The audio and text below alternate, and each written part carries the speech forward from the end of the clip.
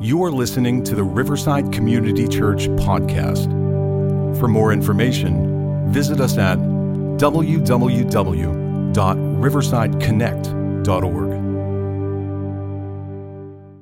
If you have your Bibles, I want to encourage you, paper, digital, whatever version you have, to go to the New Testament record of the early church and how God was moving in the early church. We call it the book of Acts. It was written by one of the first second tier generational followers of Jesus by the name of Luke. He wrote the Gospel of Luke, the story of Jesus' life, and then he came to faith and recorded that of Jesus' life, and then he wrote the early story of the early church in the book of Acts. So we're going to be in Acts chapter 13 and 14 today as we continue in this series, Overcome. We began last week, which was a part of a larger trilogy of messages. This year for Riverside, we're in an overall theme where we're inviting you to step forward, and we're just a few weeks away from wrapping up this series. This series has been based on, this whole year since last September, has been based on the simple letter, a verse in a letter that the Apostle Paul wrote to the first century followers of Jesus in the community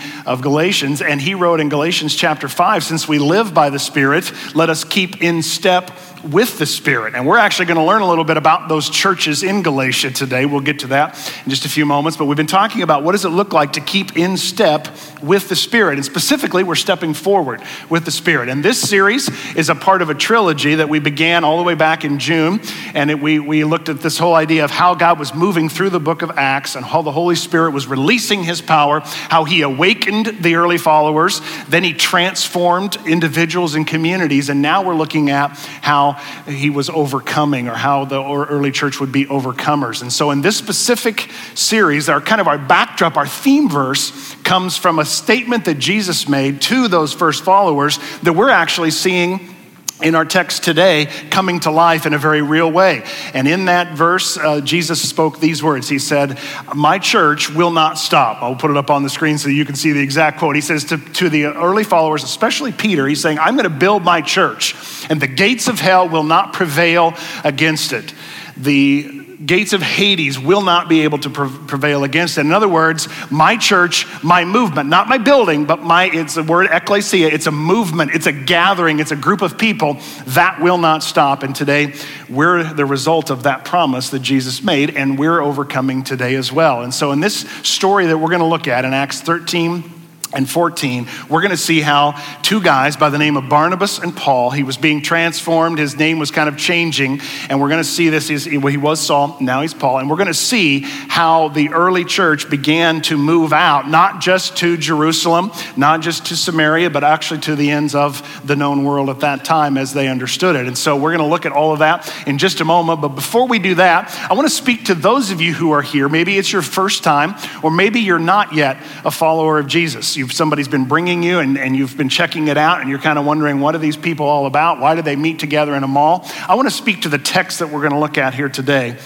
because you're going to hear some things that are going to be really amazing for you if you're exploring faith in Jesus, or you're coming from a background maybe where you had a bad church experience growing up, or maybe it was boring or something, just kind of helped you to disengage, but you're kind of re-engaging. I want to talk to you just a little bit about that, because what we're going to look at today, for those of us who actually believe in Jesus and what he did, and we follow him and the implications that it has for our lives, what we're talking about today really has a huge impact for the story stepping into the best story that we could ever have. And so if that's not you yet, if you're still investigating Jesus, I want you to be able to listen in, because I think if you would begin to open up your heart and begin to allow God to speak to you today through his word, you could have a transforming experience. God could awaken you, you could be transformed, and you could move into that overcoming lifestyle that he wants us to have as followers of Jesus. And so that's been my prayer for you if you're exploring and investigating specifically today, because here's the thing, at the end of life, Jesus told a story once when he was on this earth. He talked about what it'll be like when we enter into eternity. Whatever that looks like, he said that there'll come that moment when every person deep down inside will want to hear these words: "Well done, good and faithful servant." And I'm sure if you've been in the church world for a long time, you've heard that statement, and that's the longing of our heart. But how do we actually get there? And as I was thinking about the text that we're going to be looking at here today, if we'll all apply this in our lives as followers of Jesus, I'll be able to say amazing things about you at your funeral. Now, I'm not wishing anybody this week, okay? But someday we're all going to face that last breath.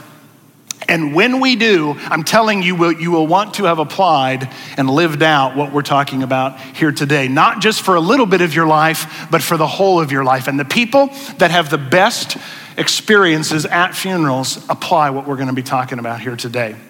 This morning, we're going to unpack this whole idea of pages and devoting some pages to God as we talk about living out the best story of our lives. Now think about the best book you've read over the summer maybe, or over the last few years. What are some of the elements, the ingredients of a great story that you really, really enjoy? What are some pages devoted to? You know, for me, I love the action books. I'm a Star Wars nerd, so I love the Star Wars books, and that was part of what I read. I read a lot of spiritual books, a lot of Bible and all that stuff. But I also love all of that other kinds of stuff where there's great intrigue and there's suspense and there's action inside of there. There's great scenery, that they describe in vivid detail. There's some tension. There's a good guy. There's a bad guy. How many want some romance on the pages of your great page-turning books? Anybody like some romance? Yeah. So guys aren't going to admit that. I'll never admit that. But when Han Solo and Princess Leia kiss, that's kind of cool. But anyway, let's see here. What else do you like? Oh, I was asking my wife today what she this morning before I left for church. She said, I want the epilogue to help me to answer some questions that I didn't get answered throughout the course of the book. Like jumping ahead and telling me what it's like for a few years. Think about what you really like, and that's what we're going to be looking at here this morning as we look at this whole idea. Now, one of the things is the characters in a page-turning story, what are they like? And sometimes you're reading a story. Let's put this question up on the screen. Sometimes you'll read a story and there are someone who makes things happen. Then there are sometimes in the story, someone who watches things happen. And then there's a lot of times people who are left wondering what happened. Which are you in the story of your own life? Are you a person that makes things happen? You're watching things happen? Or you're lost and way behind and you're wondering what in the world happened? Okay, I won't make you raise your hands, but we're all somewhere in there as we talk about this, and we're going to look at two guys today who, as God used them, they were making things happen, and they had devoted some great, great chapters, some great stories to God and to his work. And so the question I want us to begin with this morning is, does your story, your life story, have ministry chapters? Now, if you're not careful, you'll begin just tuning me out right away because you think that ministry chapters are only for pastors, or only for professional clergy. That could not be any further from the truth. Every single one of you has the opportunity to live this out. And if you've come from a church background where only the paid professionals, so to speak, are the ones that have ministry chapters, they're the only ones that do ministry, take that little thought, open up the trash can, dump it in there, and then hit delete and get rid of that idea. Because we all can have ministry chapters, and that's what we're going to look at here, this healthy cycle of ministry. Living for God, serving Jesus, following Jesus, and a page turner of a story has some great ingredients, and that's what we're going to see here as we begin. So don't dismiss this just yet. Acts chapter 13, we're going to begin in verse 1. Now, in the church at Antioch, there were prophets and teachers. And there were 5 of them named there. You can see it in your notes. I kind of condensed it down to Barnabas and Saul on the screen there. And what I want you to notice as we get going here is that the diversity there, you'll see a guy by the name of Simeon, Lucius, and Manaen. And they're all from different parts of the country. They're all from different areas, different continents even. But they're all at this church, this global church at Antioch, where God has begun. And we've already looked at that in previous chapters in Acts, of how God had birthed the movement to reach the Gentile world. That's you and I, if we're not Jewish. Gentile world was started right here in Antioch. And so they have all this diversity, and they were a spirit-filled, spirit-empowered, spirit-enabled church. And it says there was Barnabas and there was Saul, who is going to change from Saul to Paul because Saul is his Jewish name. Paul is his new name in the Roman Empire. That would be how he would best be able to connect with a Gentile audience. And so those guys, look at what happens. While they were worshiping the Lord and fasting, the Holy Spirit said, set apart for me, sanctify for me, that's what set apart means, Barnabas and Saul for the work to which I have called them. The thought here is that I want to encourage you to devote some pages to a great beginning. Say this with me. Everyone needs an Antioch. Would you say that with me? Everyone needs an Antioch. Antioch is home base. Antioch is where you begin to be trained and developed and discipled.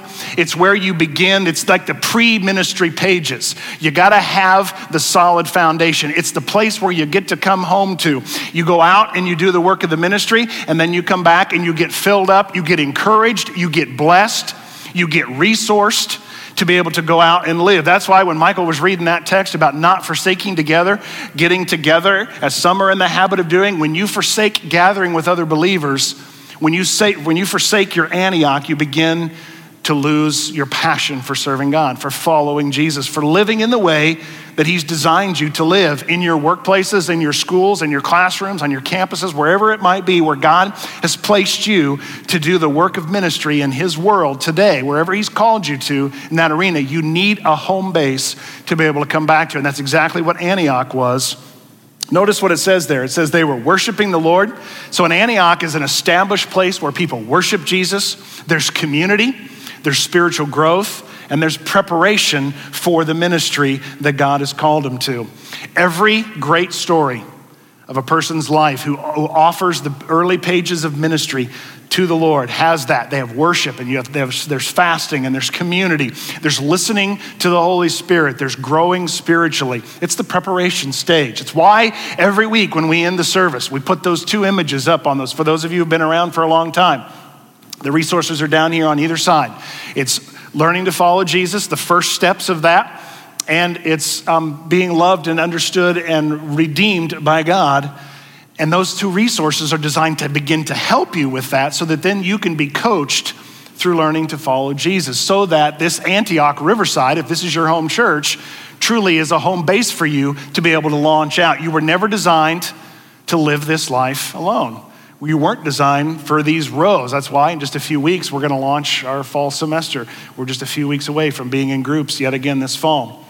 We continue with verse 3. So after they had fasted and prayed, again, spirit-filled, spirit-empowered, seeking God, listening for the Holy Spirit, they placed their hands on them and they sent them off. And not only do Paul and Barnabas go, but John Mark goes as well. And John Mark was Barnabas's cousin. John Mark played a role in the story that we looked at last week in Acts chapter 12 when Peter was released. Peter went back to John Mark's mother's house. And so you can see that John Mark is the guy who wrote the Gospel of Mark, who he eventually partnered with Peter. He's going to have a rough time in this story. We'll look at that in just a minute. So you get Barnabas, and you get Saul, who's called Paul, and you get John Mark, and they're going to head out together to do this ministry. Now, I want you to see where it is that they're going to go. So this is where they're starting over here. Jerusalem and all of that is down here. The gospel has come up to this area right here, the Syrian Antioch. Now, what you're going to see is there's going to be two different Antiochs here in our story today. Antioch in Syria and Pisidian Antioch. And that's because after Alexander the Great died in the Greek Empire, one of his grandsons had a dad who was named Antiochus. And when he died, his son named 16 cities Antioch. So there's a whole bunch of talk about arrogance and pride. It's like how many Springfields are there across the United States? Well, you got all these 16 communities. So there's two different ones, and I'll try to keep it straight. But what we're going to see is they're going to make their way down to here to Cyprus, which is where Barnabas was from. And then from here, they're going to head up to here, and they'll go into Pamphylia. And then they're going to work their way up into this Antioch. And then you'll see here's Galatia, and they're going to be in Lystra and in Derbe. And you're going to see here over here, there's all the way from the beginning to end and back around again is over 1,200 miles. Took them 2 years to do what we're about to talk about. So for us, 2 chapters, a few paragraphs. For them, an enormous investment of time, resources, and they needed Antioch to be able to help fund them, to help support them, to be able to do the work that God had called them to do. They're going to travel by land. They're going to travel by sea. They're going to be in danger. We're even going to see that Paul nearly loses his life as we walk through this. But they begin by devoting some great pages to a great beginning. But here we're going to see the challenge for us is to devote some pages to ministry. Devote some pages to ministry. So here they're going to get in. They've been sent off. And we don't just hang out around Antioch. If all we do is gathered here and never did anything, what good would that be to the world around us? We are to be here, but then we are to be every single week sent off to do ministry, not just inside the walls of Riverside, but in our communities, in our homes, in our neighborhoods.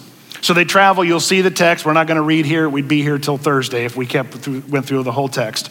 But they go 16 miles to Seleucia. Then they go 130 miles to Cyprus, which again was Barnabas' home. Then 100 miles to Salamis. And the whole way, the text tells us, they preached good news. They healed people. They endured hardship and difficulty and trials, and they overcame so that the word of God was spread. There was even a time where you'll see it in there. There's a whole deception piece into this. There's a person who is a sorcerer. He's a false prophet. Paul encounters him, deals with him, action-packed. If the music could be playing, you'd hear some real cool music going on there. But God is thwarting the work of the enemy in this man's life, and he's eventually redeemed because of it. And they're preaching the good news to people. Then they had 12 miles to Perga, another 100 miles to the other Antioch, and the whole time they're sharing this message of good news. Now in Acts chapter 13, and this is where, for those of you who maybe aren't yet followers of Jesus, in Acts 13 verses 16 through 43, Paul preaches his first sermon that we have recorded in the book of Acts. And it's a long sermon, and so here's the gist of what he basically says. All of history was pointing to Jesus. And he traces all through the Old Testament. As a good Jewish man would be able to do, he walks them through all of the major highlights from King David and King Saul all the way back to Abraham and all of that context. He helps them to begin to see the good news about Jesus. And he talks about how Jesus is the fulfillment of all of that. He preaches repentance, he acknowledges sin, and he invites people to repent or to turn away from their sin. He describes to them the glory and the splendor and the holiness of God. And when we get a hold of just how righteous and just how holy and just how perfect God is, it convicts us. It arises within us this desire to be made right with God. And Paul says you can be made right. In fact, he uses the big theological word, you can be justified. Justification. It's being declared not guilty. It's being declared righteous before God. And so Paul is going out and he's spreading this message, and he is not giving a shallow version of it. He is not backing off the fact that we've made mistakes, that we're broken, that we need healing, that we need redemption. And so he talks about all of that. The central core of his message is the perfection of Jesus, how he lived, how he died, how he was buried, and how he was raised to new life. And that resurrection power can be inside of living within you for the forgiveness of your sins. And when people began to get a hold of that, in community after community after community, churches were birthed and they were baptized. And that's why, if you'll notice inside the Riverside app, in just a few weeks, actually, I think it's in October, we'll be having our next water baptism service. We're going to put a tank up here and we're going to celebrate with people who are coming to faith in Jesus, because that's the first thing that Jesus said to do when we begin to follow him. And so that's what they did in that first century church as they spread this gospel everywhere. That's why we do what we do. If you're wondering, hey, why are a group of people gathering in a mall of all things? We do it because of the message, because of the risen Christ, because we actually believe that his life, death, resurrection has implications for us, not just eternally, but in this life to come. And so every time they would go, there'd be rejection, there'd be persecution. So they leave there and they go 90 miles southeast to Iconium. And it says in chapter 14 and verse 1, there they spoke so effectively that a great number of Jews and Greeks believed. Jews and Greeks. They would start in the Jewish synagogues. When they would get rejected by the Jews, they would go to the Gentiles, and the Gentiles were receiving the message with a greater openness than the Jews were. But these Greeks would come to faith. But the Jews who refused to believe stirred up the other Gentiles and poisoned their minds against the brothers. So Paul and Barnabas spent considerable time there speaking boldly. Notice this, for who? For the Lord. When you have seen a man die in a hideous way on a cross, in a mass murder, in that scenario, when you see that man come back from the dead and you're encountering him, that's what you do it for. That's why we devote pages. We do it for the Lord. That's why we devote pages to ministry. It's for him, who confirmed, what did he confirm? The message, the good news, the gospel, this thing that I just shared with you. Jesus lived, died, was buried, and resurrected. That was what he confirmed over and over and over again. And when Jesus promised that the church would be built upon that message, he meant it. And it is the message that must be shared in ministry. We must share that message of how Jesus has transformed our lives. That has to become a part of our DNA if we're going to devote pages to ministry. It says the message of his grace by enabling them to perform signs and wonders. God is doing an overcoming work in their midst. They're stepping forward in community after community, traveling hundreds and hundreds and hundreds of miles to get this done. There, they left again due to threats. They ended up 20 miles southwest in Lystra. Interesting little note, if you Bible scholars want to check this out, over in chapter 16, when we get there, you'll see it. But it's in this community of Lystra that a young man, most likely in this experience that we're reading over in Acts chapter 14, when Paul and Barnabas get there to Lystra, a young man comes to faith. And the second time that Paul comes back around to Lystra, he picks him up and they go on to ministry together, and it was Timothy. Timothy finds Jesus somewhere right around this time, begins to follow him, and then becomes the guy that Paul writes letters to and that helped to plant churches and helped to pastor churches and took the gospel late into the first century. And here Timothy shows up where they continued to share the gospel there in Lystra. During that time, God healed a man who had never walked because of the interaction that he had with the good news. Revival starts to break out. They actually try to make Paul and Barnabas like gods. And in that moment, Paul and Barnabas are like, no. No, we're not God. He's God. We don't do this for ourselves. We do this for him. That's why it's so important that anybody's up on this platform isn't doing it for themselves, but they're doing it for the one whose name they bear. We do it for the Lord, first and foremost. And as always, they receive the good news, but then jealousy, anger, bitterness rises up, and there's trouble quickly forming. And so here's what happens in verse 19. They stoned Paul and dragged him outside the city, thinking he was dead. Left him for dead.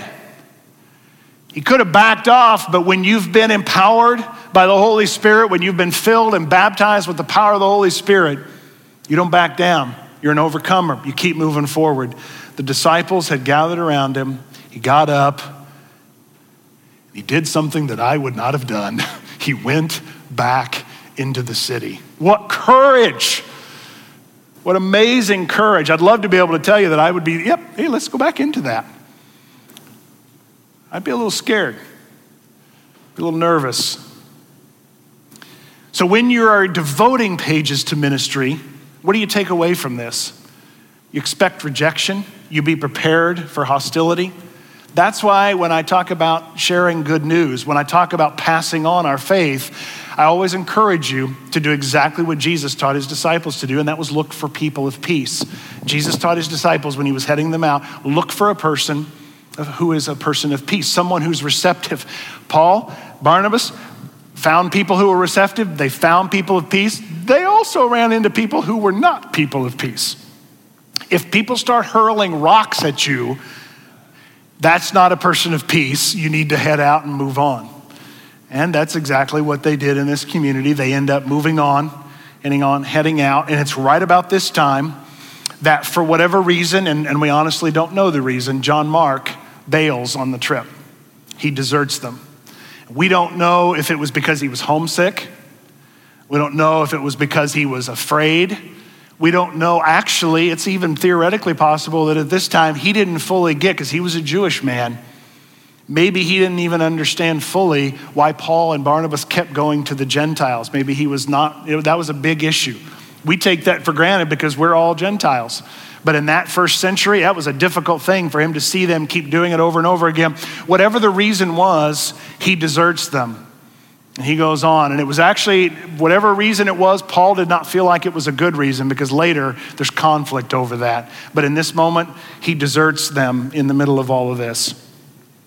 So as you devote the pages to ministry, remember that it's got to include ministry, it's got to include the message, but there's going to be rejection, there's going to be hostility, there's going to be, I don't know. The goal is not to fight about it. The goal is to look for the person of peace who's receptive and open to the message of how Jesus has changed your life. From there, in verse 26, we see that they sailed back to Antioch in Syria, where they had been committed to the grace of God for the work they now completed. They sailed back. They were in Antioch, that was in to Syria. I mean, they were in another part of the world. Let's put the map up for a minute. I can show you better that way. So they're here. They're right here. And what's the shortest route from here to where they need to go? Right here, right? They don't do that. They actually go all the way back that direction. Why did they do that? They did it because they wanted to strengthen the disciples, and we're going to see that. They wanted to go back into those communities because they had launched those churches. Now they wanted to go back around that way again so that they could help strengthen, develop, encourage, and build up those disciples. But it says, let's go back to verse 26, where they had been committed to the grace of God. So they go back to Syria, but they go all the way around the long way to do that for the work that they had now completed. The thought here is that we need to devote some pages not only to ministry, but to completion, to actually finishing what God has challenged us to do. And there's some really difficult questions that I want to ask you right now. My heart is not judgment. My heart is genuine pastoral concern for all of us in this room. Have you fizzled out? Have you bailed on devoting some pages to ministry? When you volunteer for something, whether that's here in the church or somewhere else, and it's ministry related, which everything can be ministry, but specifically when you're trying to reach the good people with the good news, or you are involved or you're volunteering, you've gotten involved in the ushers or the greeters, or you got involved in children's ministry and it got a little bit hard or got a little bit inconvenient, got a little bit difficult, you were in over your head a little bit, did you bail? Time to re-engage. Time to step up again to complete what God has given for you to do. There are talents and gifts and capacities and abilities in this room, and you got burned out or you got hurt along the way. Maybe it was here at Riverside. Maybe I messed you up, or somebody else. You know, Mike is great at messing people up, so maybe he messed you up, or whoever, who knows? I'm kidding. Maybe we dropped the ball. Maybe somebody else in some other church dropped the ball and you've been afraid. You have gotten out of it. Today is the day to begin to step forward again. You've been hearing messages since last September. Step forward, step forward, step forward. And you know deep down inside, you've bailed. Today is the day to re-engage, to give it your all in following Jesus. When somebody receives the message, we must not present a message that is a weak version. In fact, look at what it says of what they did back in verse 21 and 22. They go back around again, and here's their message. They preached the gospel, that good news, strengthening the disciples, encouraging them to remain true to the faith. And then listen to their message. We must go through many easy, cushiony, fantastic, lack of difficulty seasons in life. No, not the Western Christianity mindset here for far too many people. It says we must go through many, help me out, hardships to enter the kingdom of God. You see, when we make the message all about the comfort and the ease and God is my genie in a bottle, if the message that you share to other people is, hey, I found Christ and everything's been just fantastic since then, when that's the message that you give people, they will come for the wrong reason. And then when life is hard, when difficulties arise, when there's loss and there's disappointment and there's unanswered questions and there's groundbreaking, faith-shaking experiences that occur in a person's life, they'll get disillusioned and they'll walk away because they came for the wrong reason. Our responsibility is to say, hey, Jesus changed my life, his life, death, and resurrection. But that doesn't mean that life is easy. There's hardships along the way. And Paul and Barnabas didn't set those first century followers up for failure. They set them up for success so that they could see, oh yeah, following Jesus, most likely going to cost me my life. They completed the assignment that God gave them to do. You know, when you are in a ministry role here at the church or outside, it matters how you complete it. It matters how you cross that finish line. It matters how you hand that thing off, that role off to somebody else. Think about this. Jesus finished completely his ministry, his pages when he was here on this earth. But imagine if he hadn't have. Imagine if he decided, this cross thing, I've been up here for a couple hours, I'm out. And he calls all the angels down. You and I are still in a mess. But he says all the way to the very last breath, it, help me out, is finished. And our responsibility is to finish the work that he's given for us. Verse 27, the story continues. On arriving there, they got back to Antioch, their home base. They get back there a couple years later. They gathered, notice what they do. They gathered the church together. They reported all God had done through them. But notice that the emphasis is on how all that God had done. He did it through them. But it was all about God, his glory, his splendor, his power, his majesty, his movement. All God had done through them and how he had opened a door of faith to the Gentiles. And they stayed there a long time with the disciples. They went back home and they devoted some pages to a great ending. The post-ministry pages for God's glory. They returned, they gathered, they reported, they refreshed, they celebrated, and that's what a good ministry chapter ends on. There's closure, there's recharging, there's refueling. But as we're gonna see in the weeks to come, this was the first of 3 trips that Paul will take. They completed that cycle, they finished that chapter well and that season well. And the challenge is, they could have just gotten stuck right there in that ending chapter, but they didn't. And the challenge is that you and I could be stuck in our ministry seasons. Maybe we got stuck weeks ago, months ago, years ago. Maybe we've never even begun a ministry chapter. Today, you're going to begin to say, you know what? Yeah, I want some chapters devoted to a great beginning. I want some chapters devoted to ministry. I want to complete some great stories. I want to invite God to use me, bring himself glory through my life. And I want to end really, really well. My invitation, my challenge for us all today is to keep writing new chapters. Don't get stuck. Don't get stuck in the old chapters. Keep writing new chapters. These 2 chapters 13 and 14, we've just barely scratched the surface of what's in these things, but everything is in here for a great page-turning spiritual story. They had spiritual leaders with a spiritual ministry who went on a spiritual mission, who faced spiritual opposition, and they experienced spiritual victory. They overcame. That can be your story. That could be my story. Again, what are you doing in this season of your life with the pages of your life? What do you do when you finish a great book? Is there a little bit of there's almost a little bit of a letdown, a little lamenting there, and you're like, oh, I finished a great book. I want to find another one. That's my hope, is that if you have finished a season of ministry, maybe you finished a season of ministry in the spring and you've had these summer months off and we're getting ready to gear up. You're going to be hearing about all the groups that are going to be offered. Maybe it's time for you to offer a group. Maybe you'll hear about what the opportunities are in Nexus Student Ministry or going with the children's ministry in the Kids Zone and Kids Club on Wednesdays and Sundays. And you think about the missions trips that we go on. You don't have to go across the world. Right here's our mission field. It's both and, it's not either or. What chapter are you currently writing? What chapter are you in? What will come next for you? You see, we devote the pages. God writes the story.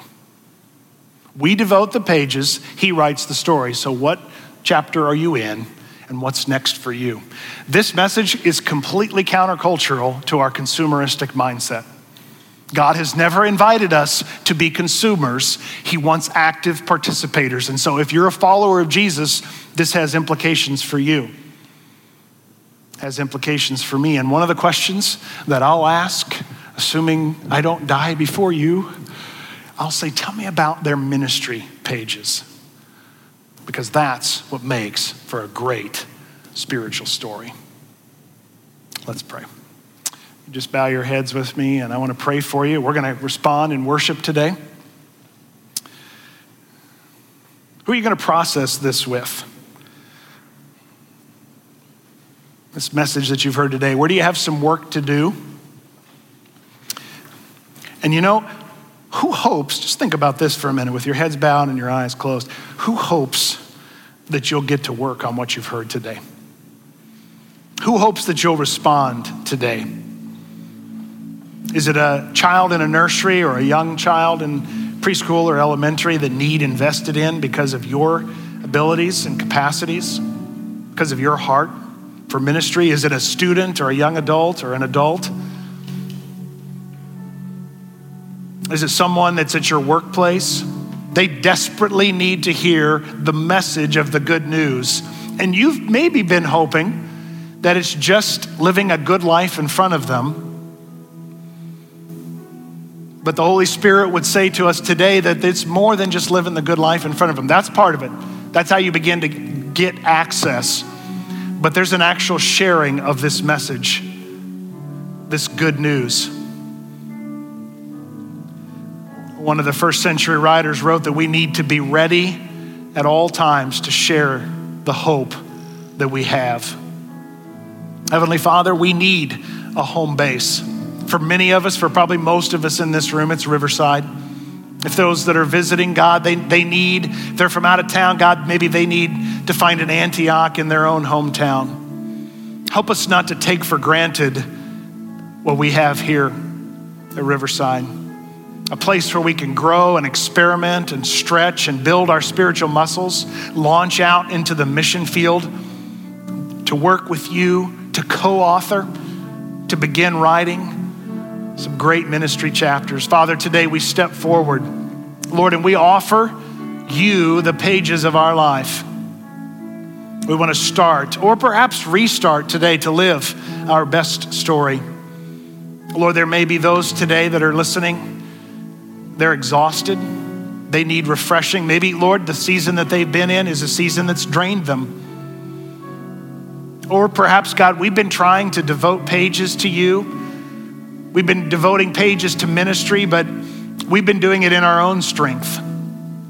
God, some of us, we got into ministry roles and they wasn't a good fit for us. It wasn't a good time. It wasn't a good season, but we've stepped aside. We haven't finished as well as we know we can.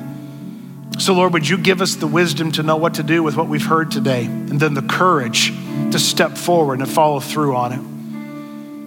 And Father, there are others of us, we've refused to grant you access to the pages of our lives up until now. But today, God, we want to begin by acknowledging and taking ownership of our own brokenness, the sin in our lives. We repent from that, Lord. We turn away from that. We trust in you, Jesus. We ask you for forgiveness, cleansing, for your grace and your mercy. We invite you, Holy Spirit, to fill us, to pour out yourself upon us. And we'll submit to your will for our lives. We'll keep in step with your Spirit. Lord, others of us, as we're sitting here, we've bailed along the way somewhere. We've not finished what you've called us to. We want to re-engage. We want to have great chapters that are devoted to ministry. We don't want those things and those seasons to be just a memory. Maybe we've gotten stuck in a chapter, and today we're stepping forward to overcome. Lord, it's in the name of Jesus, who wrote the best page turner ever, that we pray. Amen.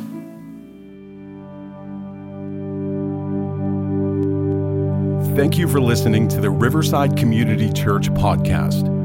For more information, visit us at www.riversideconnect.org.